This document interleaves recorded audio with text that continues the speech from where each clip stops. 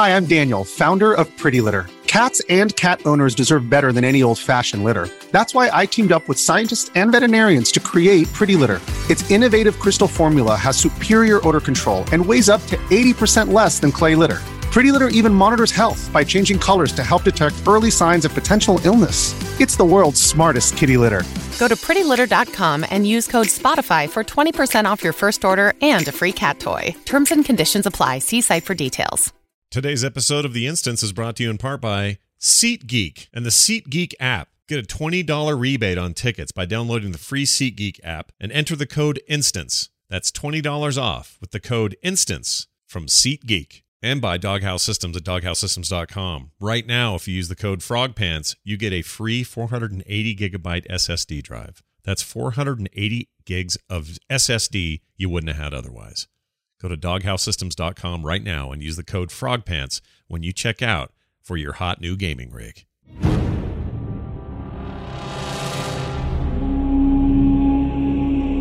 You're listening to The Instance.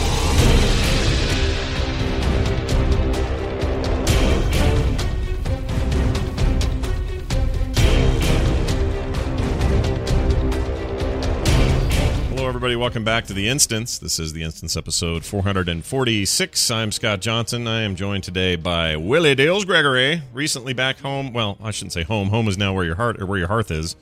But you were back in San Francisco. How was your trip?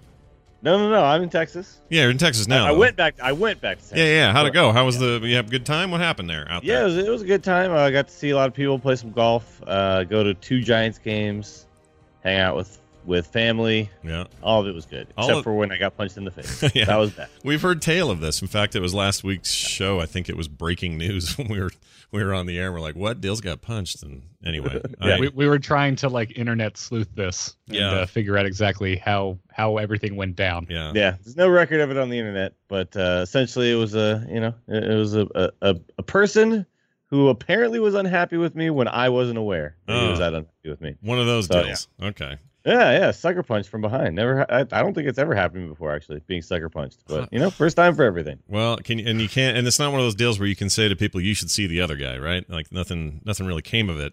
No, I mean, yeah. He was like a bouncer, like a big guy at a bar. Shit. Yeah, he's actually dead now. You can't see the other guy because I took him out. You should see the other guy's awake. There was no situation where I was going to then return fire. Yeah. I'll just say that. I'm just glad you're all right. That's the main thing. Totally fine. I heard that. I got nervous. I texted Jerry. I said, "Is everyone all right out there?" He said, "Yeah, everyone's cool." I said, "All right. We'll be able to sleep tonight." Yeah. Speaking of sleeping tonight, there's no transition here. Garrett Weinzel back on the show. Second week in a row, man. What's going on? How are you? Oh, well, actually, speaking of sleeping tonight, I didn't do a whole lot of that last night. Why is that? What are you doing up all night? What are you doing in the night that's making you stay up? Oh, listening to the lulling sounds of a chihuahua snoring. Oh, that's not good. Nobody likes that. It's not really the ambient noise your doctor recommends for relaxation. No, it's. But it's good to have you both here. I gotta make a quick comment or a note here about somebody so that my wife's friend's husband can freak out. Apparently, there's somebody named Alex who listens to the show, and my wife works out with his wife, and he doesn't believe that there's this connection. And I always think it's funny that anyone thinks this is cool. So I'm going to say, hey, Alex, what's up, man? There you go. It's true. We're the show you thought we were. So there you go. Enjoy that. Here's the news. You guys, we have a ton to talk about today. Some of it WoW related. I always say that. I feel like I say this every week. But until we get that expansion, things are a little bit light. But there's stuff to talk about. I want to get this out of the way early because it doesn't affect me at all with my 400K gold or so. But the gold cap in Legion will be raised to 10 million gold. So thanks a lot, 1%. Screw the rest of us with our piddly amount of money, barely making it by. There's people out there with 10 million gold. Are either of you in the camp of having to... do you check into the game once in a while just to see how your money's doing? I have never been one of these gold maxed players. There's been points where I'm like, yeah, I'm going to do it. This is going to be the expansion where I'm loaded and I buy whatever the heck I want. But it never happens because then I get really bored really fast trying to play the auction house. Dill, seems like you were always pretty good about, I don't know. I mean, yeah, but never to the point where the gold cap ever mattered to me. Yeah. And also, once I would have a good amount of gold, I would just buy something. So, right. Well, that's. I mean, when I was doing it, I'd have a goal in mind. It was like, I want that flying golem thing, or I want, whatever. I think the last time I really, really cared about it was, this is forever ago, was the friggin' the amount you could buy stuff with. That was it. Oh yeah. Oh right. That's forever ago. Yeah. That was. Once you had that, it was like, hey, I got everything I need. That was ages ago. Not even Pandaria. There was one of those in Lich King, wasn't there? Yeah. The mammoth. Yeah, that was Lich King. Yeah, because I bought it in Dalaran. Yeah, and you bought it. We all benefited from it or something. Like I think you. Well, yeah. I mean, you could repair at your mount and all that kind of stuff. And it was super handy in Ulduar because there were a lot of places, like especially in the beginning, you could mount because it was technically outside. Yeah, so you basically click the little teleporter, go back there, you can mount up, and then everybody. And there's lots of places you could actually mount in Ulduar. But yeah, after that, and that was 16,000 because you also had to grind rep. And it started at 20K, but then you got a rep discount. That's really the last time I actually saved up money and cared. Yeah. Other than that, it's like you just have money. Gold you just have it. It's just there, you sure. get to like buy stuff if you need it. Yeah, but I do know people who have gotten to the gold cap, and it was kind of like a weird number, which basically had to do with the integers that worked out, based on the ones and zeros. Yeah. Now I guess they've made it a nice round number. Yeah, give us 10 million. 10 million gold. I feel like you ought to go spend some of that. Like it's just sitting there, people. If you've got that kind of gold, what are you doing with it? I guess you're paying for game time. I'm of the mind that I don't even understand hoarding money in real life, so I definitely don't understand hoarding gold in World of Warcraft. Yes, or alliancing money for that matter. You don't take it with you, right? So no. Just get the stuff you want. Especially if you cancel your account, that gold stays right there, buddy. It's not going anywhere. Yeah. Anyway, that includes, by the way, anything in the guild bank if you are the guild master, I guess. No, how does that work? That can't work that way. There's something. Oh, I know what it was. If you any money you have anywhere in the game, if it's part of the, I guess in the guild you can put your some of your money in there, right? And if you I don't know how that works. I forget. It's been too long. But anyway, it's like 10 million total. If you hit the cap, you're screwed. Don't earn any more gold. Yeah. Good luck to you, everybody. You're fine if you have 10 million. You're fine. You can't earn more gold, but you're fine. Yeah. Don't worry. Let's say I don't think that's really a problem. Not really an issue for people. There's nobody getting to 10 million like, I can't earn more. Oh, I would like to transfer this to the Bank of Diablo. Thank you. Do you think people are still doing like behind the scenes gold selling on servers like Earthen Ring, where if I had 10 million gold, it wouldn't be, it's not terms of service, but couldn't I sell a bunch of gold to somebody for real money and try to not get in trouble for it? And technically, there's nothing stopping you.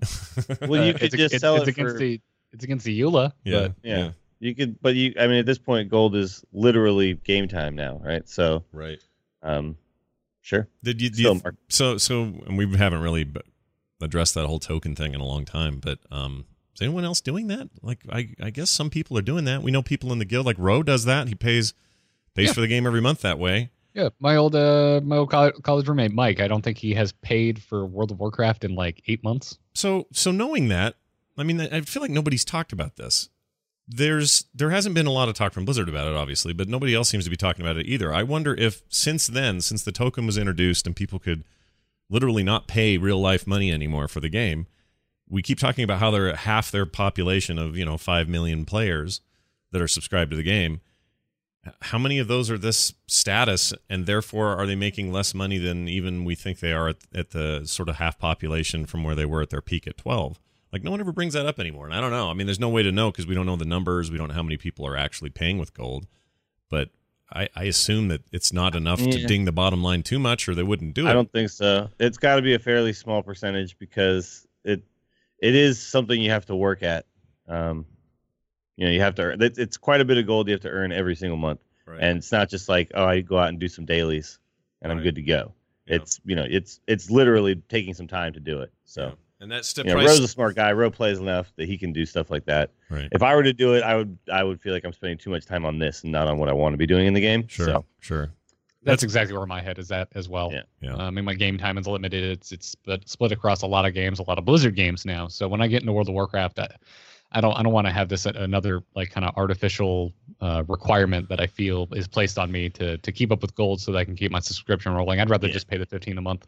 Yeah, it's this value proposition, and I like that some people experiment with it and mess with it, and kind of game the system and find ways to make that easier for them. But I don't. It's not in my life now. I can't do that. No, it's great though that it's an option now, and it's not something you have to go to some shady website to make happen.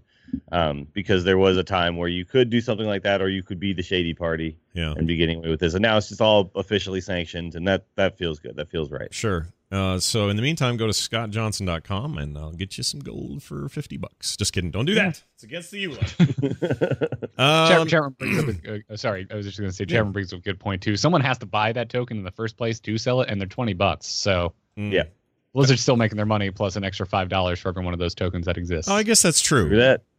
Yeah, because the original value of the item that you have to purchase with the gold still had an original price, and it may get passed around and its value may change, but Blizzard still makes money. I hadn't really considered it that way. So maybe it doesn't matter what the percentages are, but you just don't hear anything about it. For a while, that was all there was to talk about with WoW. It was like, what's the token price at this week? It was like stock market stuff. And it was mind blowing because WoW was that last bastion of the successful subscription MMO, and the fact that they were giving you this option of playing for free using in-game currency. I mean, it was big news. Did you have to say last bastion and make me feel sad that I don't have Overwatch anymore until the 5th? Did you have to say bastion in that sentence? Yes, I did. That was the entire thing. Or bringing up the indie game Bastion. Oh yeah, you know what? That game's all right though. It's pretty good. Which apparently, fun. Apparently, the narrator of Bastion was the inspiration for the innkeeper in Hearthstone. No way, really? Yeah. Ben Brode brought it up in a tweet recently. Really? Oh, that's cool. Should have had him do the voice. That would have been all right. Yeah, I'd have been into that. Yeah, that's pretty cool. Anyway, yeah, Overwatch. We'll talk about that later. I'm having withdrawals, honestly. It's been a little rough. Let's see. Let's talk about these private servers again. Blizzard responded between the last time we spoke, and I'm going to read this whole thing because I think it's interesting.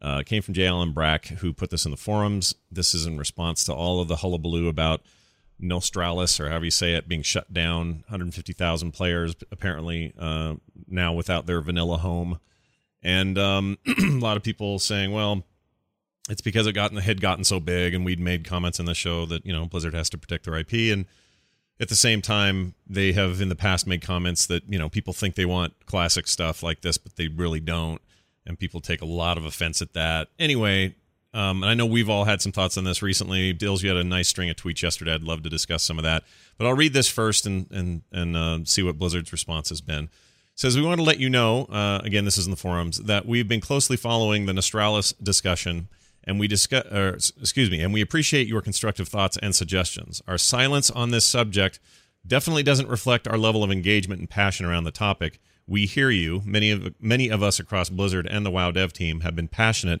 players ever since Classic WoW. In fact, personally, I work at Blizzard because of my love of Classic WoW. We have been discussing classic servers for years. It's a topic every BlizzCon and especially over the past few weeks. From active internal team discussions to after-hours meetings with leadership, this subject has been highly debated. Some of our current thoughts: why not just let Nostralis continue as it was? The honest answer is a failure to protect our intellectual property, and infringement would damage Blizzard's rights. This applies to anything that uses WoW's IP, including unofficial servers.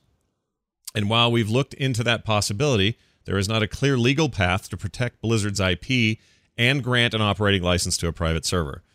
There's probably a path, but when he says a clear path, he's probably right about that. Anyway, we explored options for developing classic servers, and none could be executed without great difficulty.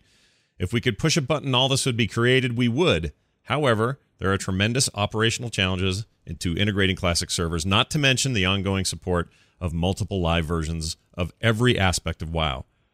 So what can we do to capture the nostalgia of when WoW first launched? Over the year, we have talked about a pristine realm, and this is the thing I want to talk about the most. This would turn off all leveling acceleration, including character transfers, heirloom gear, character boosts, recruit a friend bonuses, WoW tokens, etc., and access to cross-realm zones, as well as group finder. All that stuff would be turned off. We aren't sure whether this version is version of a clean slate is something that would appeal to the community, but it's still a topic for discussion. On another note, we recently have been in contact with the folks who operated the Nostralis server. They obviously care deeply about the game, and we look forward to more conversations with them in coming weeks. You, the Blizzard community, are the most dedicated, passionate players out there. We thank you for your constructive thoughts and suggestions. We are listening, J. Allen Brack. All right. Nice, big, long response. They responded exactly kind of how I thought they would. Like, a lot of people think this is a simpler solution than it probably is. Everything's a lot more nuanced than people on the internet think it is. And I think he addressed that pretty well. But let's just talk about this idea of pristine realms. Does that solve the problem? And, for example, Dills, you had said yesterday, if there was a vanilla server that you could hop onto and check out, you totally would. But then you said, I don't know how long I'd hang around. And I think that's a really important point. So explain what you mean there. Well, there's a lot of, I've watched some of the videos that people have put out about this, and some of them are they're just rants, essentially, just crapping on Blizzard itself, which is, to me, just an insane way to look at this whole situation. It's like someone gives you like ice cream and you wanted vanilla, and they gave you vanilla cream, and you're like, "Argh!" and you like rage at them. You're like, dude, you got ice cream, man. Like, you had WoW. Blizzard gave you WoW. It doesn't exist without them. Right. And you wouldn't have all these awesome memories if they didn't make the game that you thought was so awesome. And then to act like they somehow owe you the exact experience that you want, that you remember, is just, to me, like, kind of crazy. So I hope the discussion starts to evolve into a more constructive one after this response from Blizzard, because this response is really, really measured and really, really, like, they're coming at people saying, we hear you, we get it, we're not ignoring this problem. And, if it's even a problem, I mean, look, it's a problem to some people, obviously. It's not a problem for a huge number of people that I think, the numbers don't bear out that it's like the entire player base would suddenly go up to like 10 million again or something if they had these servers. So I just want to like make sure that like the people who have these discussions need to start having them in realistic terms. Yeah. And yeah, I would play a vanilla server in between content stuff for a little bit of fun. Things like if you could run classic AV again and stuff like that. Mm-hmm. Those types of things might be really entertaining, but those would only be entertaining to me in small doses. And I think a lot of people are the same, that they would be entertaining in small doses. They wouldn't be something where I would go grind characters out from 1 to 60 over and over and over again, buying my mount at 40 and then, grinding all of the raids and everything like that in 40-man raids. Ugh. I think a lot of people think that because it took so long, it was more content. It was just content that took longer to complete, right? And people remember it as being more content, but it wasn't more content. It just took longer to do the less content that you had at the time. Yeah. And it's funny because I keep seeing this argument about how much there was to do. And it was really just, no, it just took a long time. The bars filled really slowly. Yeah. And that's... You grind a lot. If you compare vanilla at launch to any of the expansions, I mean, yeah, you had 2 continents versus just about every expansion since is 1, but I don't think that's a fair comparison because you're looking at expansions versus the base game. And base game should, in theory, be the single largest piece of content you ever see.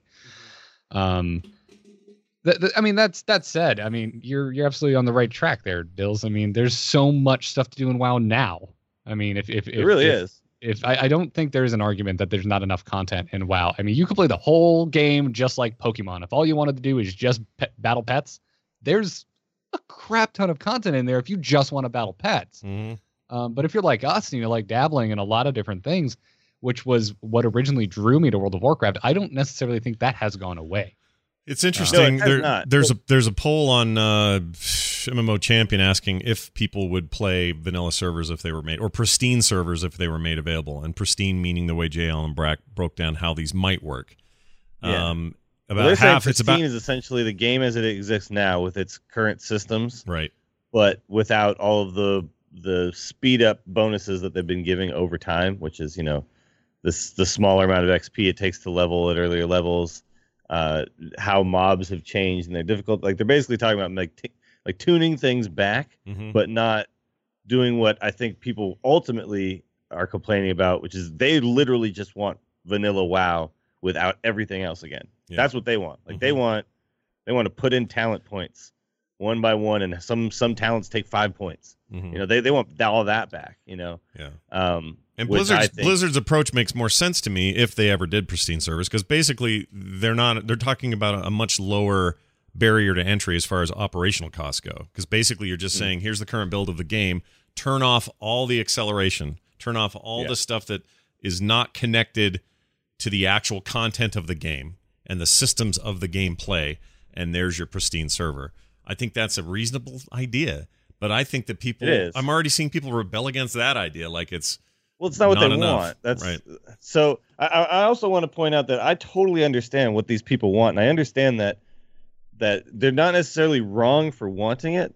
They're just wrong in the way they're going about it, and it's turning a lot of people who would be supporting this idea off. And that's what happened to, like, I was looking into this. I was like, okay, I hear you guys. All you guys are talking about this. We talked about it on the show, coming from just the point of, okay, they shut the server down, having not been someone who played on the server, understood that community deeply. We just kind of talked about it from that point. And then people started talking more and more about it, and I was like, okay, there's clearly a community here. I should look into this. So I started checking out these videos, and like people are just shitting on Blizzard. That's what these videos are, and it really upsets me, because I'm like, yo, I'm a fan of World of Warcraft just as much as anybody out there, but I understand that Blizzard is the reason it even exists in the first damn place. So I don't understand this whole mentality of Blizzard sucks, Blizzard's terrible, your game is crap. Like, if you don't like the game now, that's fair. That is a totally fair assessment. But what you need to do is you need to talk about why you want this and not why Blizzard sucks. And if you can do that, then you might get somewhere. And the fact that Blizzard's still even paying attention just speaks to how level-headed they're being right now. Well, it looks like that's happening. I mean, the most vitriolic of voices is going to sadly rise to the top just because it's the loudest volume.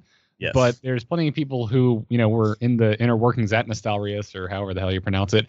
I mean, they just tweeted, the Nostalrius Twitter account tweeted 2 hours ago that they're having a meeting with Blizzard on Blizzard campus. Oh yeah, no. And Blizzard's never been. They've never shut themselves down to these sort of things. They've always been open to communicate and discuss.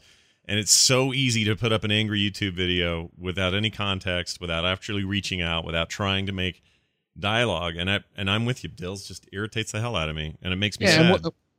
We're not telling people, don't be a voice of dissent. That is fine. Don't be passionate. Like, that's not what I'm saying. Clearly, the people who are getting who are part of Nostalrius, who are getting a meeting with people at Blizzard on Blizzard campus, they're clearly not the people who are screaming into their webcam at the top of their lungs. They're obviously people who are more level-headed. They did something about it, right? Like they wanted the game this way, and they actually did something. They put time in. They didn't just complain and wait for someone else to do it, right? Yeah. I mean, I would be really interested in something like this, but I think everyone, it's for different reasons, right? We all have a different thing about World of Warcraft that we're nostalgic about, and for me, I missed out on 40-man raids. I started playing in vanilla, but I did not hit 60 until Burning Crusade launched, and I missed out on 40-man raids. I would love to go back and see that. And I could go do it now, but we're all overpowered, and it would be a raffle stomp. I would love to see it like in its natural, like with the old talent system, with the gear that existed then. But hey, maybe with the graphics that exist now, because that game looked really busted, back in the day. It did. If you went back and did it now, here's my prediction though. You go back in there and you do a 40-man raid, and you do it with all of the systems that existed then. You're going to come away going, well, not going to pay that per month, because that's kind of sucks now that I look back on it. Like, I'm telling you, the rose-colored glasses that people have for vanilla are rosy, and I don't want to diminish the fact that vanilla was a huge impactful thing. Like, when WoW came out, we were all blown away, and the world of video games was changed forever. It does not diminish any of that, but you've all got, I could point to 1,000 studies about what nostalgia actually is in the human brain. And you have got a very weird picture of that. Now, some of these, that being said, some of these people in that community would say, Scott, that's not why we love it. It's this reason or that reason or this reason. There's a million other reasons, and I don't want to blanket this or black and white paint it, because obviously it means something different to everybody. But that's kind of my point. Like, it's not just about those raids. If you guys remember, we got Molten Core back, and we all wanted to pull our eyes out and eat them. It was awful. It was a bad experience. But the thing is, that's true for most of us, but there is a community of people who were just playing on Nostalrius and playing all the time every day. Right. And it wasn't rose-colored glasses to them. They literally liked that version of the game better, and they wanted to play it. But the funny thing is, what they're doing is essentially, the vanilla portion of the game. So there's no, once you've gotten like all your gear, there's no more raids coming out. Like, that's it. Mm-hmm. You got to the end of Naxx. Okay, cool, man. That's it. Like, there's nothing else coming out. But that's still what they want. They'd rather just grind another character and do the same thing again. But so those people exist, that it's not rose-colored glasses at all. For most of us, we remember it fondly. We'd actually log in and do it, and we'd be like, oh my God, no. But there is this subsection that is very, very passionate about this particular version of the game, and that's what they want. And pristine servers are not going to make them happy. Yeah. They're a step in the right direction, or at least Blizzard acknowledging this.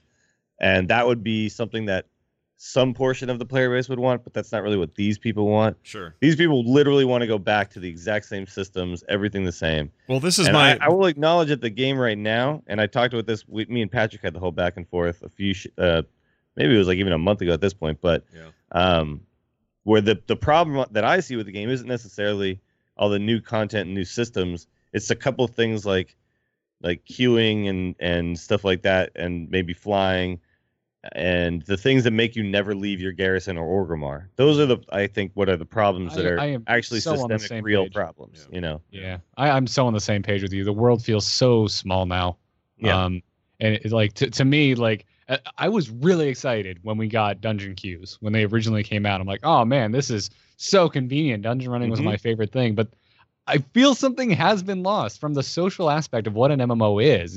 We've lost them massively in that acronym. And we don't get it the same way everyone else gets it because we're an AIE. Yeah, so it's different. We have a constant group. We don't understand necessarily that feeling of, oh my God, everyone is gone. Yeah. Where are the people now? But we log in and there's a giant green wall of people talking all day long and all night long about anything and everything, and we still meet up and do things with each other. And that's a special situation. Everyone can be a part of it, but everyone's not. Yeah, and they had at Nostralis is they had that kind of thing. They had built a community that was meaningful in all of those same ways. And it kind of goes back to my entire point.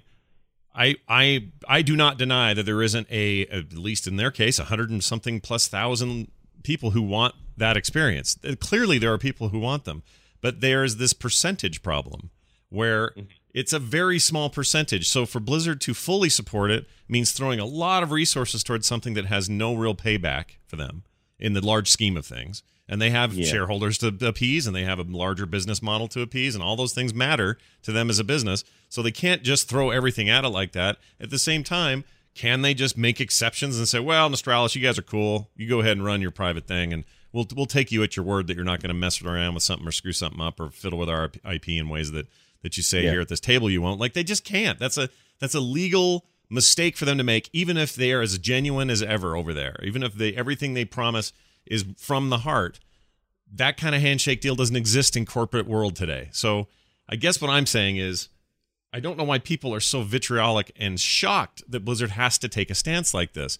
What they should be shocked about is that Blizzard not only has to take a stance like this, but then are still willing to meet with them, to talk to us, to discuss it, to have internal meetings, to talk to higher ups, and to have these conversations. Like, this idea that they're just sitting around going, these chuckleheads with vanilla again, what are we going to do now to put them off or tell them to go away? Like, that's not how they operate up there.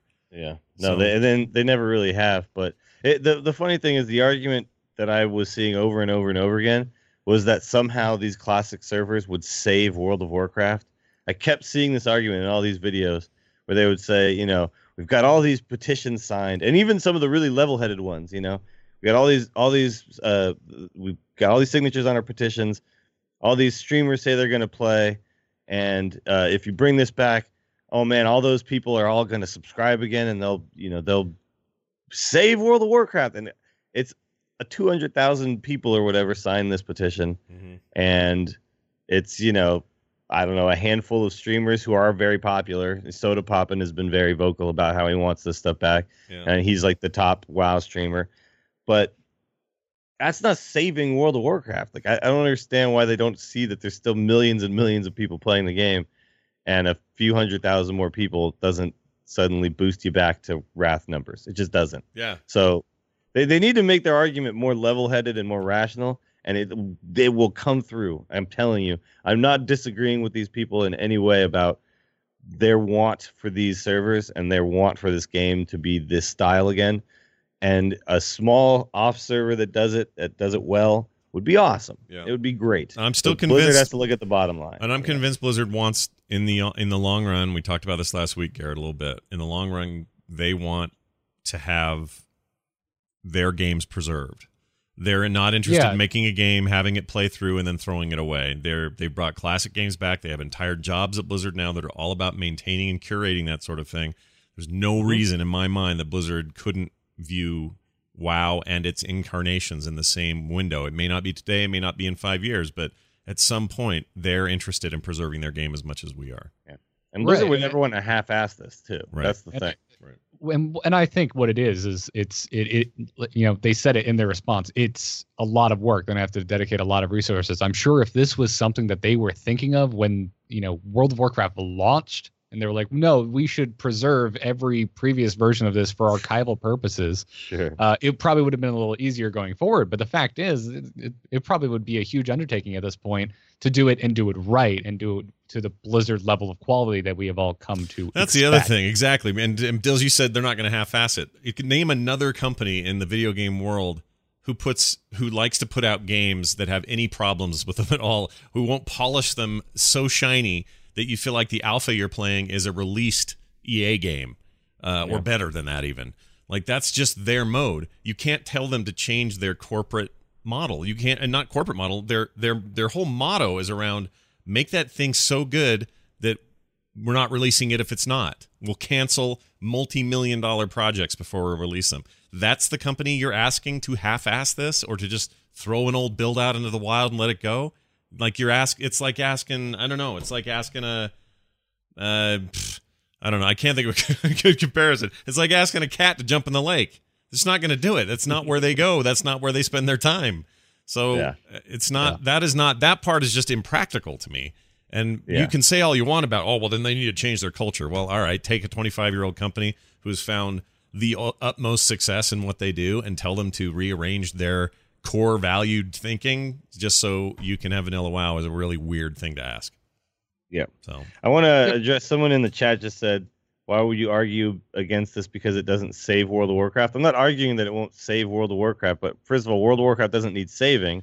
It's actually doing better than any other MMO still to this day. Yeah. And the other thing that I'm saying is all these people are treating it as a certainty that it will bring back millions of subscribers. It's like this argument is just like cut in stone. Just, we know exactly what this is going to do. It is going to bring back all these people. We don't know that. We do not know that. Stop using that as a fact that you are citing. That is your opinion. That is your wish. That is your hope. Yeah. Treat it as that, and I will listen to you. The moment you just start pulling facts out of the air, I just stop listening. I just turn around. I go, yeah, okay, we don't know that, dude. We don't know. That's what you think might happen. You can't say, oh, it will definitely do this. You cannot say that. People might come back, play it, and be like, oh my god, this is even worse. I'm out of here completely. If anyone had sure knowledge that it would, and by the way, no one's ever defining save World of Warcraft. Does that mean get it back to 12 million? Okay, let's assume that's the bar. They think that saying save World of Warcraft means 12 million subscribers again. All right, so now that we have that fake truth that I pulled out of the air too, sure. Let's say that that's the goal. If anyone on this planet would know whether that was possible, probable, or reachable, it's Blizzard that would know it, not some schlub who loves vanilla WoW sitting in his basement like me. I'm not going to know. How the hell would I know? I have nothing to base that on except that I love it. So if I love it, that isn't a reason for a giant company to make a huge decision like this. And they don't have those aren't raw numbers. Those aren't leading indicators. Those aren't market shifts. That's a guy who wants a thing.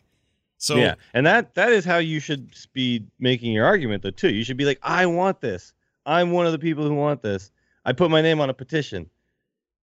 This is the number of people who want this. That's what they should be saying. And instead they're saying, it's going to do this. It's going to do that. It's going to be amazing. Yeah. Everyone gets whatever. You know, it's just like, it's they're again. I wouldn't necessarily focus on that aspect because you're focusing on the worst of a community, and if you do that with anything, you're going to land on insane stuff like that. Well, the best of them are all meeting privately with Blizzard next week, and exactly, and I'm so glad that exists, and I'm so glad that that's even happening. And I want to make this one point really clear, and Dill said that, I'll just reinforce it. On the show, we support this idea 100%. How you get there, I don't know. But we support the idea that the thing you love can be a thing you can have. Nobody's denying anybody that, I don't think. I mean, you can say that Blizzard's denying it to you, but it's a little more complicated than that. But we're not taking the side of Blizzard on this. I don't think it's that cut and dry. I think there's a lot of complicated things in this, and these latest developments and Brack's response services that notion that this is more complicated and more nuanced than just a simple yes or no. So I guess what I'm saying is, if you're because we're gonna get emails about this, we're gonna get calls about it, and that's great. Happy to field them, but don't just be pissed and say we're in Blizzard's back pocket, because that's we're all I'm trying to do is say, and I think Dills is saying this, and I think you're saying this as well, Garrett, that it's a little more complicated than that. And if you've got whatever your thing is, whatever your desire is, talk about that desire, push for it as hard as you can. But saying things like it's going to save World of Warcraft is such a weird thing to say. It's such a weird, non-defined, giant, weird, nebulous cloud of weird to me to even say that. Yep. Yeah. So don't say that. No, really, I am a huge advocate for it, if for no other reason than to preserve something that was really important to me. Yep.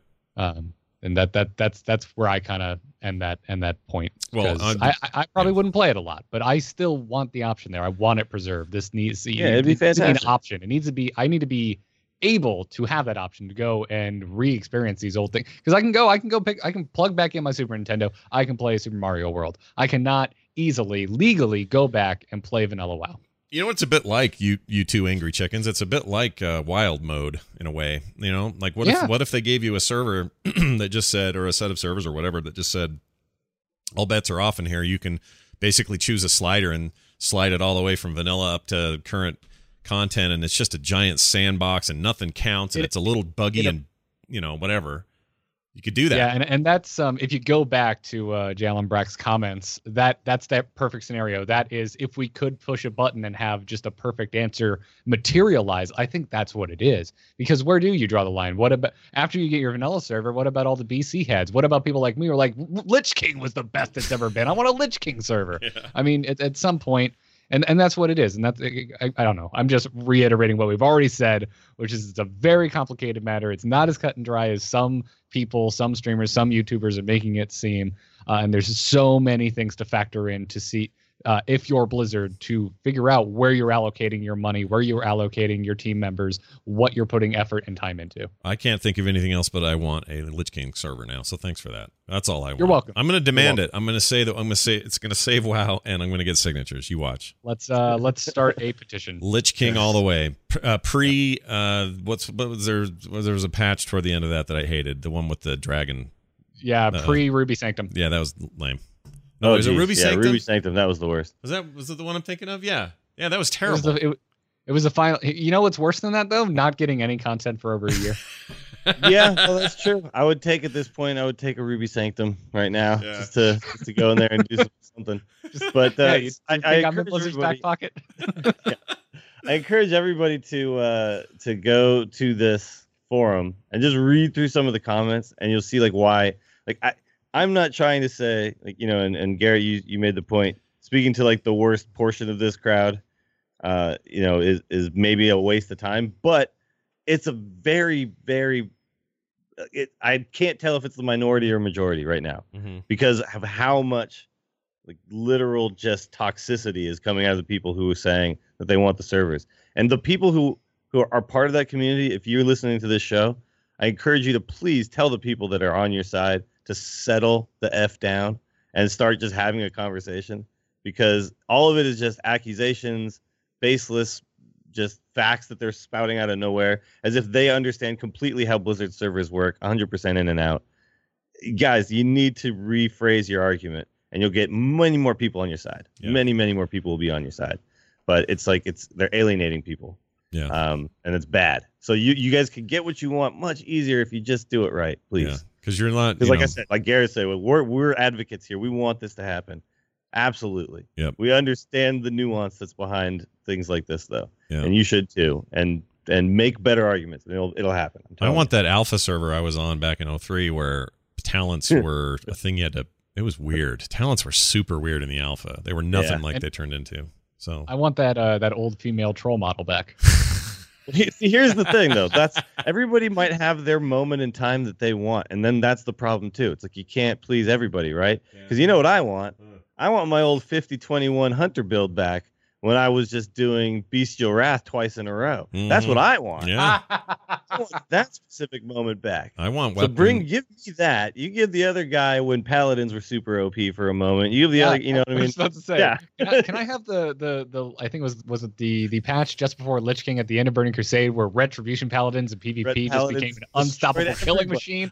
Give me that. Thank you. They were just one-shotting people left and right. Yeah. Yeah. Yep. Like everyone's gonna want their moment back. Some people want vanilla, some people want PC, some people want Wrath. It's just it gets a little bit convoluted. So for me, it's settled down. For me, I'm happy just to fly down to those places and go, oh yeah, I love this place when it was, and then I'll go back to do whatever I got to do. It's fine. It's fine. Let's get to this. We got some movie details about the movie. The Warcraft movie came out of PAX. And director and some actors all sat down, and Duncan Jones laid out a lot of details. I captured out some of the more, I think, prescient ones that matter more to our discussion. Ben Foster was interested in spell casting. This is the actor Ben Foster. You know him from 3:10 to Yuma and freaking Angel and the terrible X-Men movie and some other stuff. He's great. Great actor.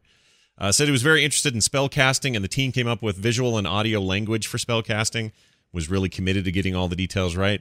They're very curious about how that stuff will be portrayed, if they're trying to make it game-like or if they're just making it cool. I don't know what that means. I hope they are, because it's going to be really disappointing for the core fan base if it doesn't feel like Warcraft, Yeah. I hope a channeling bar appears at the bottom of the screen.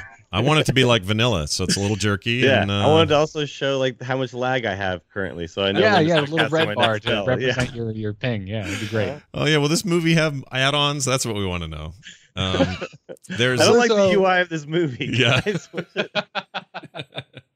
I need a sexy map. I need sexy map on here. Thank you. Yeah. How much damage I'm doing compared to the rest of the people in the theater, that kind of thing. Yeah, I want when a guy gets hit with a fireball, I want a big glowy number to just slowly rise above. I want a visual indication of crits. This sounds great. I'm all in on everything we're talking about here. Someone will do this though when the movie actually comes out. And you know it. Someone will take the movie and then put UI stuff on top of it. It'll be sweet. I'd be shocked if that isn't in one of the trailer rehashes already.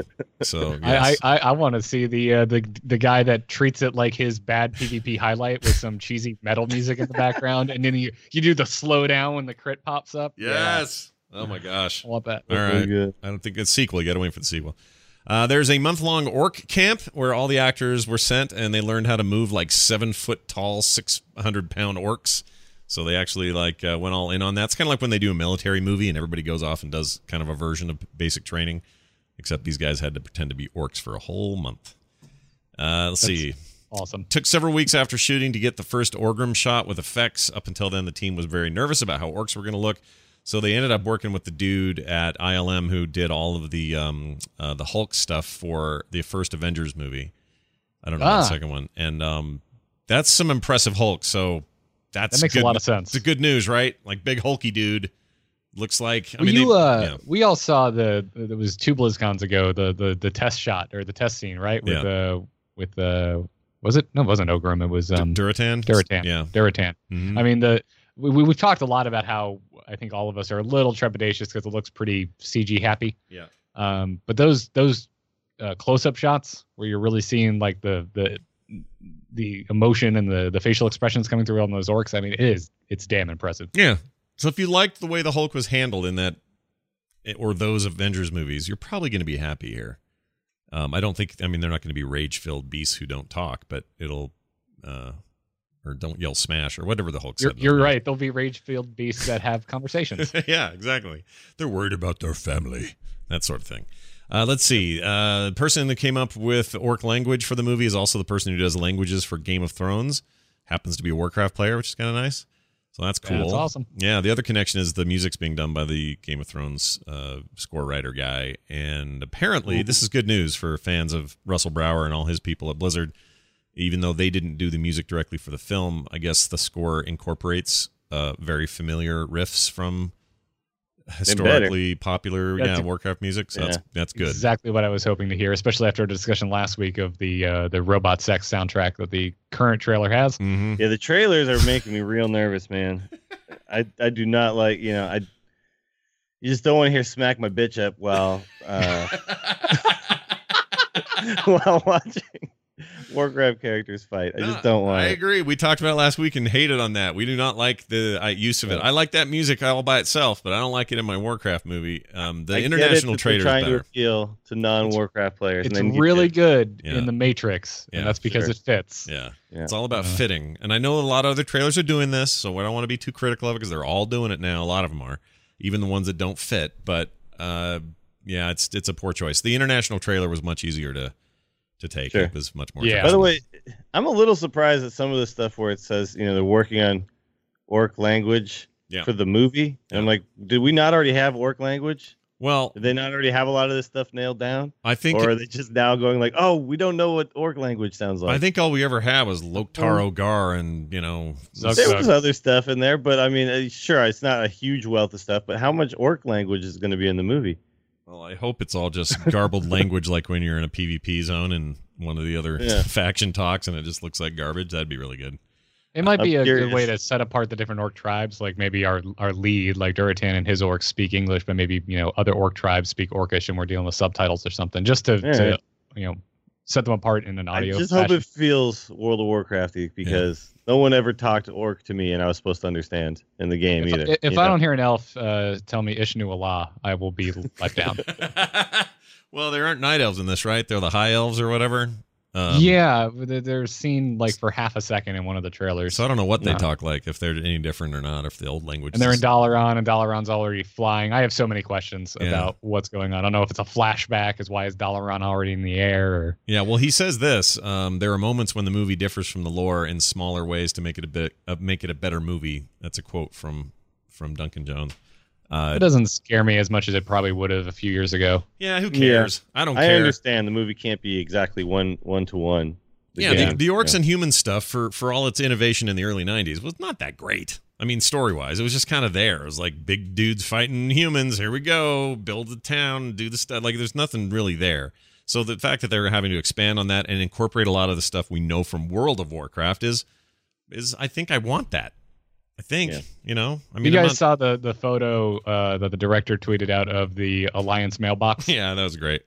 I'm like, that instills a lot of faith in me. I'm so happy that that's a thing. You know what it would have been? What would have been better? At some point, though? someone needs to dance on top of it. Yeah, I was gonna say like a dancing naked gnome on there would be great. That's your post-credit sequence. Yeah. Just in the background or something, just a little nod. We just need stuff like that. You think we're gonna see like a gnome at all? Like just walking around someplace, like in the background or something in this movie? Do you think we're going to get any cameo? Be surprised if the answer is no, but I also wouldn't be surprised if the answer was yes. I think you can go either way because we're talking about all these funny references, and wouldn't it be cool if? But at the same point too, don't we kind of just want a good dramatic movie? Do we? Yeah, no, we do. We don't want constant the constant Easter eggs that's for Easter.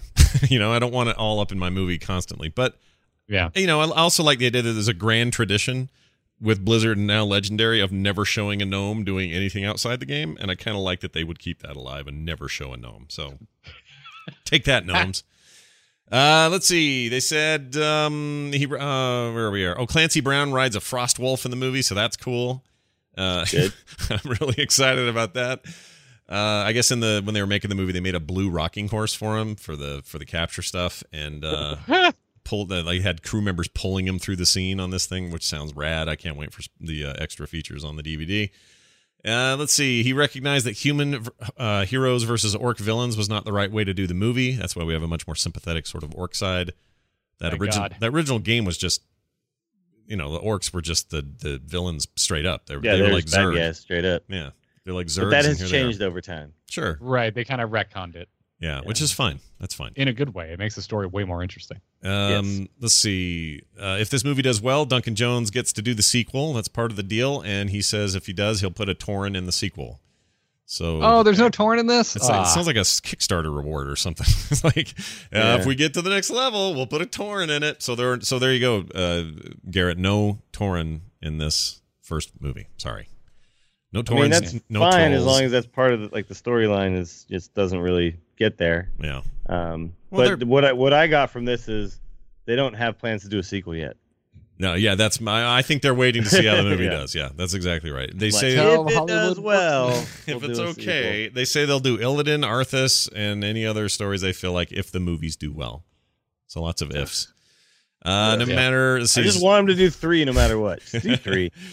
They'll all tank. We'll ever do 3. Like we'll all buy the DVD. It says here there are only a few scenes in the movie where orcs and humans are in the same scene. That's weird to me. Isn't that weird? I mean, maybe the battle scenes don't count. But it seems strange that they're seeing. I mean, do they mean that there weren't real people there when it was filmed, or do they mean in the context of the story there aren't orcs and humans hanging out? I mean, it looks. Honestly, from the trailers, it looks like there's a bit of a mystery to the orcs because there was that first trailer where you see a glimpse of an orc attacking a human, and then they cut to the scene where a scout is explaining what happened to a group of humans. Mm-hmm. I could see where maybe it takes till the third act where we finally really see the humans and orcs interacting.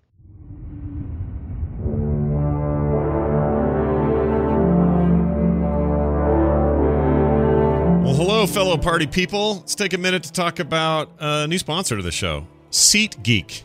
Talked about it at the top a little bit. Let me tell you a little bit more. You ever been frustrated by trying to buy tickets online? I know I have. My daughters are so into concerts right now. It's a huge pain in the butt. Most sites are way too complicated, and they try to sneak in these huge fees at checkout. That's why you guys need to try SeatGeek. Made it easier than ever for me and you to buy and sell sports tickets, concert tickets, and so on. It's the only place I ever go for tickets now. I have the app on my phone. You just got to go download it. So go get that. And then let them take all the hassle and work out of shopping for tickets. They pull all the tickets available from other sites into one place. You save time and never miss a deal that would ever come across your table. You can even set alerts for upcoming games, and SeatGeek will let you know when the tickets, fall in price. This seems amazing to me. Always an upfront about the price. No hidden fees. Not trying to sneak something in there. I want to make you guys a deal, though. How about an extra $20 rebate off your first SeatGeek purchase? That's SeatGeek, by the way. SeatGeek. SeatGeek. And here's what you'll have to do. Download the free app. It's totally free. Get it on your phone. Then go to the settings tab and click add a promo code. When you do that, add the code INSTANCE. One word, INSTANCE. That'll get you $20 off your first ticket purchase. Download the free SeatGeek app and enter the promo code INSTANCE today and get that $20. SeatGeek. They're amazing, and you guys should check them out. Thanks, SeatGeek.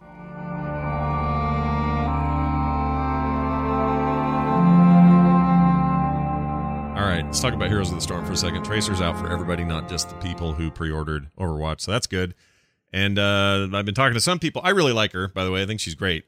A lot of people say she's kind of a one-trick pony, that she just sort of blinks around and is annoying, and that is there's not a huge... I mean, they always talk about what a high skill cap she has, but really her ability to get out of trouble is making her too easy to play. I'm curious if you guys have a take on the first couple of weeks of Tracer. I think she's great. I really hasn't changed since last week. I think she's a fantastic player character to play. And I'm super impressed with how they translated her from Overwatch into Heroes of the Storm. Mm-hmm. But I also think she's one of the most annoying characters to play against. Yeah. Oh, yeah. Oh, she's frustrating as hell. Yeah. However, Kyle and I Cho-galled up last night. Uh-oh. I was Cho. I took Twilight Hammer, which, shoves people back. And there's no feeling, gentlemen, greater in this world than getting on the opposite side of a Tracer and just smacking her into your entire team. Just flying her back into your team and her just exploding. Yeah, it's pretty good. There's I want to say Brightwing's pretty good against her, or has some pretty nice deterrence. Polymorph is very strong against Tracer. Yeah, that's great with her. I'll tell you who's bad against her. Jaina, just worthless. Yep, Murky is terrible. Can't do anything with her. Had a tough time with Murky. It's the first time it's the first time in the game where I really am feeling that divide though between who can handle her and who can't. Like it just feels very. It's like unless you've got so-and-so or whatever on your team, she's just going to annoy the living shit out of you. But there are those moments, dude, where Stitches will hook her. Oh, and it's like impossible to hit that, right? Like she almost has to like blink into the hook to get it right. And when it happens, like I feel like the whole team erupts in joy, and we don't even care if we win at that point. She's great though. Pretty amazing. I like her. She fits well in the game. The intro's cool. The music's amazing. Tracer, everybody. Catch her. All right, let's talk about Old Gods and Hearthstone. That happened. This is the week. You guys have already had an Angry Chicken about it. You don't have to go into that level of detail, obviously, because I'd rather send people to the show to listen to it. But you don't want to stick around for another 2.5 hours? Yeah.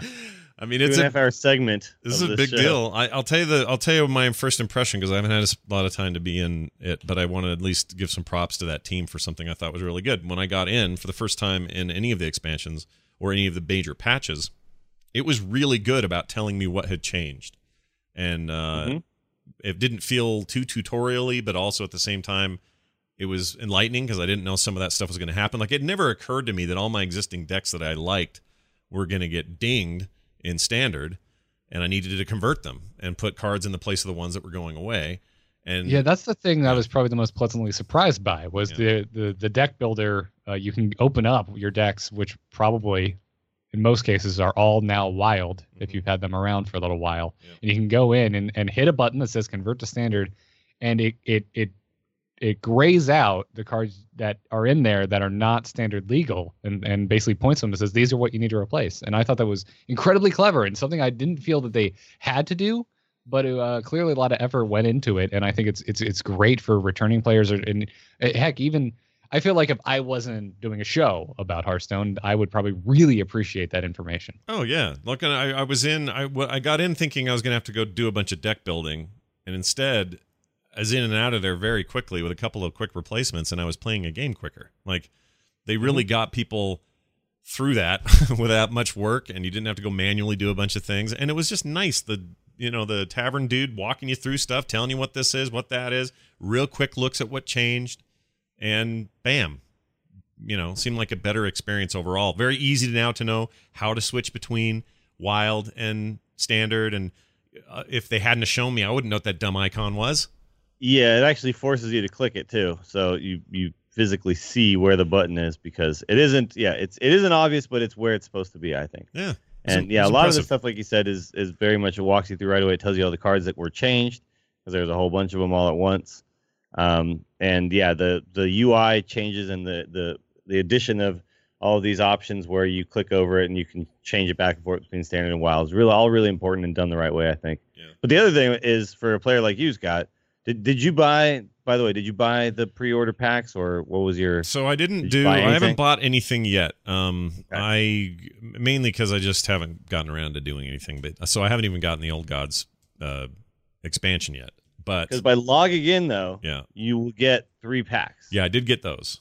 Okay. So and that then I got win immediately. 2 games, you will get 5 more packs. Right. And then you win 7 more games, and you will get 5 more packs. Yeah. So there's 13 free packs just sitting there if you want them. How did they? They've never done that before. Like, that's awesome. Not this amount. Yeah. No, not that amount. They've given free packs just for we got logging 3 in. packs or something, right? And then just for logging in. So is it just to? I mean, it's to get people playing. Obviously, that's one motivation. Yeah, it's to give you a head start so that you can then decide. Oh, I really like these cards. Maybe I'll need to buy some more to. It's just to get your foot in the door. I have 2 free-to-play accounts, and I went through those and got the free packs on those too. And the true free-to-play account, the one that I have on the Asian servers, it was definitely a much more difficult experience because I had to make a very specific deck, a zoo deck that's not really that great. But it was doable, and at rank 25, you can totally, you're playing other people who don't have a lot of cards either. And then it was really cool how the Old Gods cards, you would earn some packs, and you go open them, and then immediately some of those cards were good and went into your deck. Nice. So I like that, the whole way that it kind of rolls out like that. Like, oh, here's 3 packs. You want to play a little bit? We'll give you some more.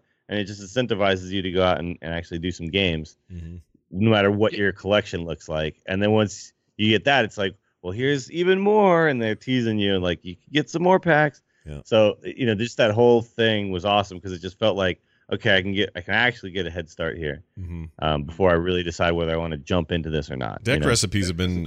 You guys can tell me if I'm wrong or not, but I don't remember them saying when you're given these kind of pre-built deck recipes that you can build decks out of.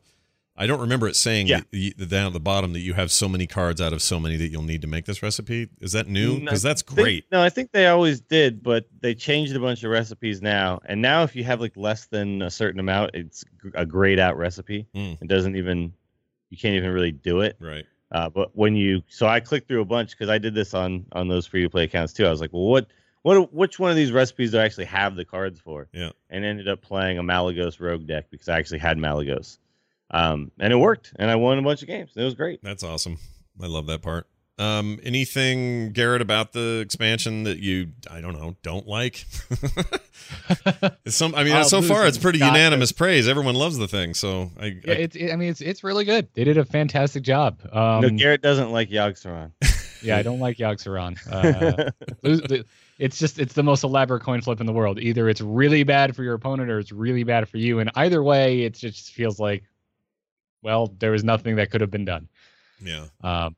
For the record, we all hated Yogg-Saron before, and just from the lore perspective, he is Yogg-Saron, though. I mean, he is doing what Yogg-Saron did in World of Warcraft. It's a brilliant design of random stuff. Yeah. Like if you're gonna design Yogg-Saron, that's a really, really clever way to design him. Yeah, just overall, I mean, it's just growing pains of a new expansion. I'm losing a lot. A lot of the when Cthulhu or Yogg-Saron come down, it definitely feels like nothing really could have been done. Yeah. And a lot of times, even if you survive Cthulhu, for example, and then you have an answer for Cthulhu, damage has already been done. Chances are the board has been cleared, and so much damage has been done to you that it's very, very difficult to come back. But again, I think it's just growing pains. I think eventually we're going to figure this out. I think there's going to be a new premium on healing in Hearthstone. Previously, it hasn't honestly been all that important. I mean, Anti-Keelbot was a huge, very impactful card, but it was just because it was such high value for what you were getting. Yeah. But I wouldn't be surprised to see a lot more healing make it into decks with the advent of freaking Cthulhu. Well, it's great. If you don't follow the game very closely, it was also really nice to log in and have it go, oh, by the way, here are all the classic cards that are changing. Here are the new numbers absolutely. And why we've been, I think, really critical about Hearthstone's their launch hype and how they handled their launch events on the Angry Chicken. And I do think without a doubt, by a landslide victory, that this is the most impressive, the best launch of any new content they've ever done with Hearthstone. Wow. That's high praise, man. So one thing I'm going to say, though, Yogg-Saron may be an elaborate coin flip, but he's such a cool card because I had a game the other day where I was playing against a rogue, and I was playing as a warrior, and we got to the end, and he was out of cards. He had one card left, right? And I was at 25 health or something. I was like, wow, there's no way this guy can ever win this game from here. He's completely out of damage. And then he played Yogg-Saron, and it cast like 18 spells or something. Some of those being, like, I think he got a burgle or something like that at some point, and he won that game from fatigue, having no cards left, and it was one of the most awesome things as a losing player to watch, because it was just like, all this crazy stuff went down. It cast a quality on his own minions, and then it killed a bunch of them. Then it made more minions, and I don't know, it was awesome. I really enjoyed it. Yeah. So like I love that there's stuff like that in the game now, because I always wanted I didn't like that the game was all about how fast could I make my deck, how can I make the faster deck than you. Now we've got decks where the bombs are bombs, man. Yeah. Like when Yogg comes down, that's a bomb. You win now. When Cthulhu comes down, it's a bomb. You win now. That didn't really exist in the game before. And so they've really kind of changed fundamentally how Hearthstone is played in a huge way. And no other expansion has done that. And that, to me, is the most exciting thing. Because before, we talked about this on the Angry Chicken, before content would come out and then you just plug it into your existing archetypes, right? Yeah. So it's like, oh, well, now I can put that card into my Freeze Mage. Cool. Thanks. Now I can summon 2/1/1 Treants at the beginning of my game as a druid, and nothing else has changed. Exactly. Yeah. So, that was the way Hearthstone was working. And now with Standard and everything, it's just flipped the whole damn thing. And like Garrett was saying, at first I was just losing like crazy. Yeah. But it was just taking me a while to kind of wrap my head around this new landscape. And now I've made some decks that I think are really, really good, and none of it is net decked, but just me tinkering and figuring stuff out. And that process has been super fun. Last night I was up until about 4 a.m. not streaming, just playing and tinkering and doing stuff like that because I was just wanted to. That's great. Yeah, and that, Hearthstone needs to feel that way every few months for it to really keep this momentum. I agree. So, good job, Team 5. Yeah, it feels so fresh, so insanely fresh. Good. We have some freshness in the way of Diablo today. Season 6 starts tonight. All points signed to the Demon Hunter being the class to pay to make this time around. His set, or his or her set that you get at the end as a given by doing the season, is supposed to be unbelievable. And all the guys who theory craft the hell out of this game every season are saying the Demon Hunter is the way to go this time. I, however, in usual fashion, I'm not in the mood for Demon Hunter, and we'll probably go Wizard again or something. Anyway, I like these seasons. I'm excited. I'll be playing that. You guys gonna dip in? What do you think? I have to find that non-combat cow pet. Yeah, dude. I need it. Those bastards. They keep putting these things in there. And it's just like, oh, I gotta have that thing. I gotta get that thing. More things to have. That game. I always love an excuse to get back into Diablo. And I love the seasons because it just has this social effect where it's like, oh, all my friends are playing Diablo again. Cool. I'll get in. Yep. Yeah, I'll be doing some of that tonight, so I'm looking forward to that. It differs on time when people get it. I think it's 6 my time or something, which would be 8 Eastern 8 for me. Yeah, I think 8 Eastern right. If it's 6 for you. I think that's right. Which is 5 Pacific. So, It might be 6. Now I'm not sure. Anyway, I'll have to look it up. I meant to put that in here. Finally, before we get to some emails and calls, Overwatch open beta starts very soon. Then you get the early access thing, which is a lot like a beta, and then you get the game. I'm convinced that even though this seems a little weird and confusing, that they're going full open beta and then early access and then the final game, this is one more unofficial load testing, don't want to have any server problems at launch kind of move. And well, you get early access to the open beta. Correct. If you pre-ordered, your open beta starts 2 days before everyone else. Correct. So you'll get access. Yes, but it's a little weird in that they have these one weekender things. They have this 9-month thing for a lot of us, and then they have this other weekend that was barely not even a weekend, and now they got like this other weird phase. I think it's all in service of Blizzard never wanting to have a problem at launch, and they don't want to have a problem here. And I am missing that game. I have withdrawals from it. Get the shakes thinking about what Junkrat could be doing. I need it. By the way, today is the last day to pre-order it. Oh yeah, 29th, right? Access. Yeah, so if you're listening to this the day it came out and you haven't pre-ordered yet and you want to get into the beta sooner, now's your chance. Yeah, better do it. Get out there and make it happen. All right. Also, I think you still get Tracer for free in Heroes if you I think so. order the Origins edition. Yeah, if you do it, counts as a pre-order. You just have to do it right now. You'll be okay. Is it Origins edition? I thought you got it with the other one too. But now I'm confused. No, I'm pretty sure it's Origins edition only. Okay. I think for if you want Tracer. And that's the one with the other skins and stuff. So that's a good thing. Yeah. Who doesn't want grass and butterflies on their Bastion? Come on, guys. I want them. I'm not gonna lie. All right. You know what's gonna be a little shocking though when that game comes out? All of our skins and stuff we earned for since last fall, gone. We're not gonna have any of that stuff. We're gonna have no money. We're gonna have no skins. It's gonna be raw ass. Speaking of vanilla games, we're getting vanilla Overwatch in a couple of weeks. Yeah, I'm gonna have to save up and buy my well played emote all over again. Indeed. Or spray. Sorry, my spray. Yeah. Save all your money for your sprays, dude. All right, let's do this. Hear ye, hear ye. Why, it's the Town Crier. Town Criers, where we take your emails and phone calls. We'll rip through these real quick as we're going a little bit long. They come to us at 801-471-0462. Leave us voicemails there. We'll play them on the show. Or you can email us, theinstance@gmail.com. We will start with a call. Comes from this guy about this. Hello, Instance crew. I'm just wondering, have any of you guys played Overwatch with a controller yet?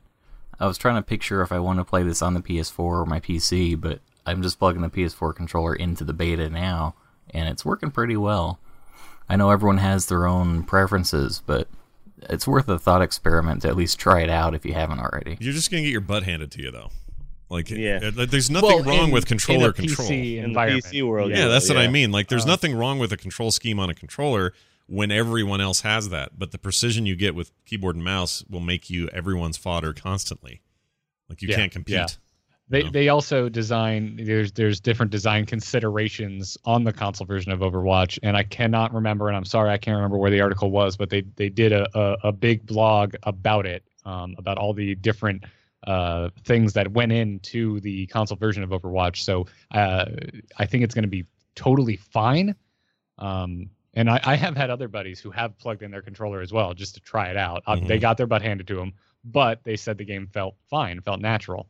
Sure. And, it is good. Yeah, we're all used to moving around in shooters. It's just the difference between how you can aim with a mouse to how you can aim with a controller with a joystick is just so insanely different. Yeah, so, how you spin around, how you get precision. The console likely you have has. to have aim assist in those games, or else you never hit anything. Yeah, it's rough. Yeah. Not to mention, I mean, if Blizzard can make a successful version of Diablo work on the console, I think they can make something that makes we see on consoles more often, which is a first-person shooter. I think that's fine. I'm not worried. I'm not worried about them at all. Like the bases, those two console bases are going to have a great time, and it's going to fit right in their wheelhouse, and it's going to, they're already playing Call of Duty or a million other shooters. That's going to be fine. It's using that whole control scheme. It's going to feel great. But I also plugged a controller into the PC version.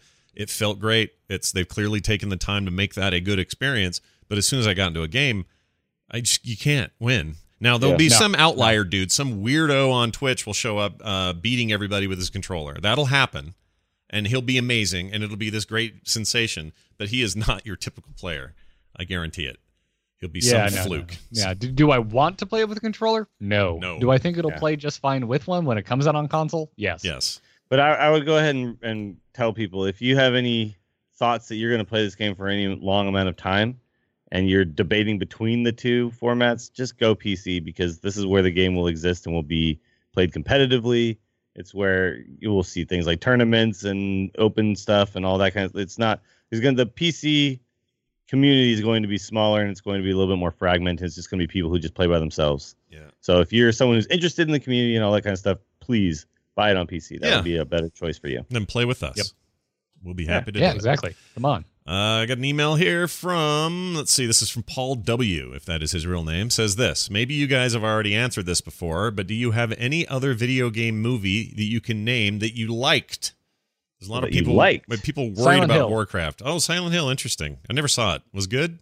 It's so deeply disturbing and messed up and disgusting, and I love it. Wow. It's got Ed Stark. I never saw the sequel. I heard the sequel was bad, but I really like the first Silent Hill movie. Okay. I need to finally get around to seeing that. Dills, you think of anything that jumps out? Oh, man. It's all pretty shitty. It's all kind of bad. It's all pretty bad, yeah. Even the Prince of Persia movie, which did well and wasn't completely awful. Not that it wasn't that good. Yeah. I'll say that I really liked The Wizard when I was a little kid, but that's not really a video game movie. It's just a movie about. It's the ultimate video game movie. Are you kidding me? They got the glove in there and the Mario 3. And, War Games? Yeah, War Games. Matthew Broderick. That was great. But actual video game movies, I ironically enjoy Mortal Kombat. But actually, no. The first Mortal Kombat. Yeah, it was not a bad movie. I loved it when I was little. I mean, when it came out, I was super excited about that movie. It was good. I gotta hand it to him. I think honestly, for that first one, the second one is such a huge pile of trash. It's hysterical. But that first one, I mean, way to take almost nothing and make a pretty damn good movie. Yeah, for its time, it was all right. It was okay. Yeah, they invented story for that essentially, because the story of Mortal Kombat is loose and somewhat there. Yeah. Oh, we got these guys fighting to the death, and it's a tournament of some sort. Yeah. But then they actually, gave us the lore behind it and all that. And it was fine. It's my favorite thing about Man in the High Castle is there's this Japanese actor who's really somber and a very quiet portrayal on that show. It's very, very good. And this was just last season or a year ago that I saw this, or less than a year ago, and the day I realized that that's Shang Tsung from the Mortal Kombat movie just about blew my freaking mind. I love that actor. Oh, he's great, dude. He plays such a good villain. Yeah, it's insane. He's super cool. Anyway, for me, I was actually going to say the Prince of Persia movie. I didn't walk out of there hating that thing. What about that first Hitman movie? That was okay, right? The one with didn't see it. Justified. What's I his thought name? It was all right. I actually watched the last one. Now that they've got several of these or whatever, just because I was on a plane and it was on. Yeah. And it was enjoyable. Yeah. The character itself is just, you're kind of used to seeing this character now. Sure. But it was fine. It's a The nice action was good. little throwaway movie. It's fine. Yeah. We're all It's a movie hoping you don't care about and never think about again. Yeah, but, of course. But what we're all hoping, maybe hope against hope that Warcraft will break the chain and be something special on its own and stand alone and take it beyond where it is now and do for, there was a day where if you made a comic book movie, it was going to be shit no matter how hard you tried in the 50s or 60s. We figured it out now, and there will come a time when this medium of video games will translate quite well to movies. It's just we're not there yet, and I think they hope, and we all hope, that Warcraft maybe breaks the mold. So we'll see. Yeah, they've got a lot to pull from. They do. I think they could do it. They just need to do it right. Yep. There's a lot riding on this. So June 11th or 10th, whatever it is. Look forward to it. What do you guys think? Oh, there's another email from Sean Cook who says, "What do you guys think Blizzard, or do you think Blizzard will ever make an MMO again?" Well, Sean, I'm not so sure anymore. I used to kind of think for sure they would, but I don't know that it's not even in their control so much as it is like, what is an MMO anymore? Like who cares? Is The Division the new MMO? Is things like Destiny the new MMO? Are we out of that place where it's this slow, gradual RPG fantasy type experience where it can be a giant juggernaut multi-seller? And why do they need to? If WoW has the biggest numbers and the number is about 5 million and nobody can ever get to that anyway, like why would they? Titan was a huge failure. We all used to think for sure Blizzard would one day make another MMO. Yeah. Well, they were working on another one at one point. Yeah. And that's, but I think, part it of the just reason seemed why. like it just seemed like a foregone conclusion at one point on this show that at some point this will be the end of World of Warcraft's time, and then a new MMO will come along that Blizzard will make, and they'll be king of the MMO again. Yeah. And I think that was just a lot of people's perception, but the fact is, it's not really that. If Blizzard wanted to make another MMO, they probably would make the most popular one. But do they really want to make another MMO? I think is really the issue here. Yeah. I don't think so.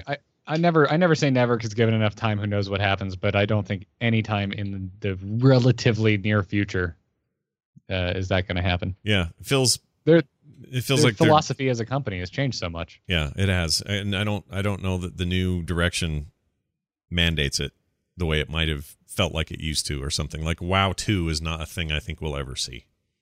Not that I thought we were. I never thought WoW 2 was actually in the cards, but maybe I thought the game would evolve and eventually become a game that was sort of WoW 2.0. A lot of people called Draenor that when it came out, but I get the feeling that they're probably just going to play this game forever, and they'll have other experiences to do. But never say never. Like there are some points where that Overwatch rose from the ashes of Titan.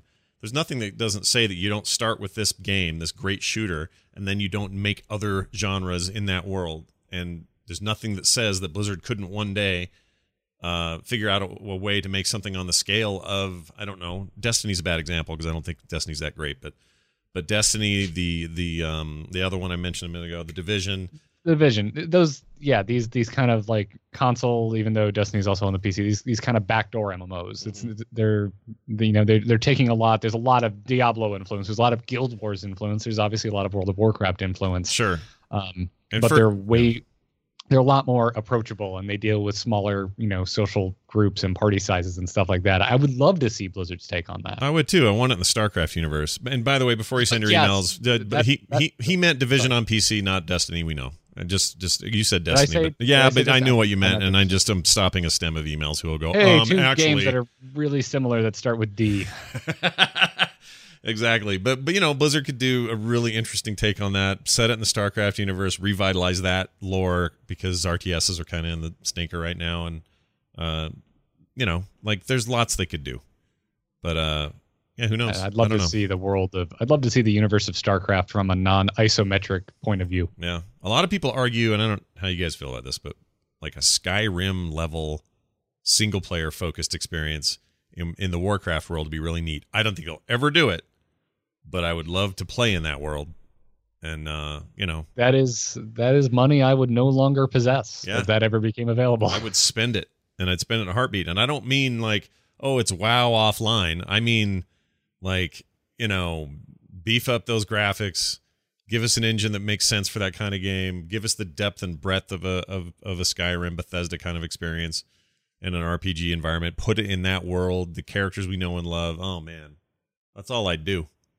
I'd play that for years and make it moddable, like extend the life of that thing. People still doing weird stuff in Skyrim like 5 years later, 6 years later. Yep. Give me a VR helmet. I'll never leave my home again. Yeah, that'd be all right. All right. I know. Actually, that's a good question. Do you guys think Blizzard does anything with VR ever? Think we're ever getting kind of like I don't know. Feels like everybody's bandwagoning on that. Why not them? I'm sure we'll get support for their games. I don't think. In the near future, I don't think we're going to see any like specific targeted VR experience from them. Here's what I expect, and here's what I want. I want Dills on one side with his helmet on. I want me on the other side with my helmet on, and I want out in front of me, because it's turned out this has been like the hit weird genre of VR so far. These are the experiences everyone's raving about, and that's like third-person experiences, whether it's platformers or strategy games or whatever. But I want a table with a three-dimensional Hearthstone board. And I want to be able to lay cards out on this thing, and I want to be able to see a representation of Dills on the other side. That'd be sweet. That's what I want. That sounds amazing. Yeah, like actually pick them up and like grab them and put them like on the other. Like I attack this one. You know, it'd be amazing, wouldn't it? Well, I mean, there are a few of these already out there. You can find, and there's some in development, but you can find card game type battler games or whatever, Magic the Gathering style stuff out there. So they exist. I just think it's the perfect application for a game they already have in development. You know, like if they're going to apply VR to something they already make, that's a no-brainer, man.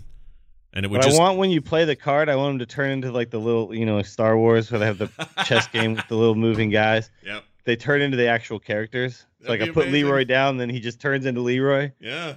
That'd be amazing. Yeah. I would love that. And it doesn't look like the Penny Arcade art. It's literally a vanilla human model. Yeah. From World of Warcraft with the heart tabard. His shitty polygon count and his dumb mustache. That'd be amazing. Anyway, thanks for your feedback, everybody. We love your emails and your calls. You can send those to, again, 801-471-0462 or email us, theinstance@gmail.com. It's going to do it for us. Swing around the table and see what other people are up to. Garrett, why don't you, as our guest, why don't you tell us what's going on with you? Where can people find you? What's up? Everything I do can be found on amove.tv. That includes the Angry Chicken and Into the Nexus. But folks should definitely check out CreateCon. It's a small convention I'm putting on this July in Orlando, Florida. Come on out and see a live Angry Chicken, live Into the Nexus. Tom Merritt's going to be there, Brian Brushwood, Justin Robert Young, bunch of awesome folks doing a bunch of awesome podcasts. CreateConvention.net for tickets and details. That sounds all right. Dills, what's going on with you, man? Check out the stream, twitch.tv/WillieDillsSF. The YouTube channel is also youtube.com/WillieDillsSF. I'm still dumping video from San Francisco. Got so much. I just filmed the entire time I was there. But so I'll probably do is I'm just going to throw up a little quick thing today of just some of the gameplay from the launch day. I got some decent games I can throw up in there, and then a short talk about trans people using the bathroom and what I think about that. All right. So that'll all be happening, I think, probably today. That kind of stuff will be on my YouTube channel. It's going to be more like just me kind of talking about whatever, and then some gameplay. So, people are into that kind of thing. That's where to find it. All right. That sounds good to me. Patrick's still in Japan. Back on the show soon, though. His 2 months are almost up. Actually, He did spectate a Hearthstone game of mine last night. Oh, he did. So so that was cool. I get to say what's up. It's like 9:00 in the morning for him or something. So he'll be back on the show soon. Also, Terpster on his way to Scotland today, so we wish him the best, and of course, Yogg Saron's speed. That's going to do it. Thanks to AGR, AlphaGeekRadio.com. You can go there and listen to live shows every time they're on live and archived. It's awesome. If you haven't been checking out AGR, you should. They do a lot of work for my shows and for these guys for the stuff they do. So live showings of a lot of what's going on A-Move and Frog Pants and DTNS and everywhere else. Go to AGR. That's alphageekradio.com today and check that out. Theinstance.net is our website. At Instance Show, at Scott Johnson, at Willie Dills, at Garrett Art, at _T, and at Not Patrick are all the Twitter accounts. You can also find us on the website, frogpants.com/wow. And the best part about that is there are other shows there. So spend some time looking at stuff that you might like on the Frog Pants Network. It's going to do it for us, for me, for Dills, and for Garrett. We'll see you next time.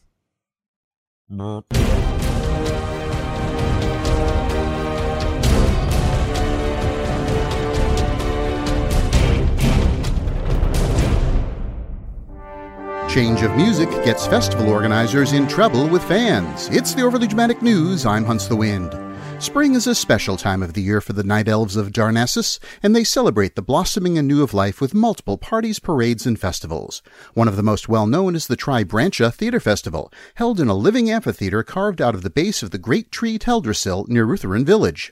Since the village is also a busy port, tradition holds that the festival kicks off with a brief performance by the men and women who man the elven merchant fleet, in which they give a preview of the places they will visit in the months ahead, a sort of coming attractions, if you will. Tradition also holds that the music accompanying this performance is provided by the Merchant Guild Band, but this year a scheduling conflict left festival organizers scrambling for a replacement. They settled on a new group made up of adolescent druids, perhaps seeking to appeal to a younger audience. However, when the curtain lifted, the druids all changed to bear form and began to play a percussion-heavy piece of music by literally walking, jumping, and hopping on their instruments. The audience was taken aback by the complete mismatch between what was being presented on stage and the musical accompaniment. Many got up and left, complaining that they didn't want to watch the coming attractions sailors while listening to Cub Step. Broadcasting across all Azeroth, I'm Hunts the Wind. Check out the archives at overlydramaticnews.com or follow me on Twitter at Hunts the Wind. Fall in, soldiers. This is the Rated Battleground. I'm Winstead, the Battleground Commander, and this is your Tactical Minute. When it comes to queuing into a random battleground, the only thing that they really have in common is the objectives. Though objectives change, the simple fact of the matter is that if you want to win the battleground, you have to pay attention to the objectives. Whether it's capturing a flag or defending a point for resources, understanding and completing objectives is the only way to win. So what does this mean for us soldiers? Stop fighting on the road and stay focused on the objectives. The lure of fighting to be top damage and top heals is tempting, but if the objectives are neglected, then you lose. So communicate, call out incomings, and work as a group to complete objectives and win the day. If you have any questions or comments about this Tactical Minute, feel free to get a hold of me at Winstead84 on Twitter, or come join us at the Rated Battleground Podcast, found on iTunes, Stitcher, and Pod. And now, here are your orders. You are to log in, queue up, and take over that objective, leaving your enemies with nothing to do but to object your victory. This show is part of the Frog Pants Network. Get more at frogpants.com.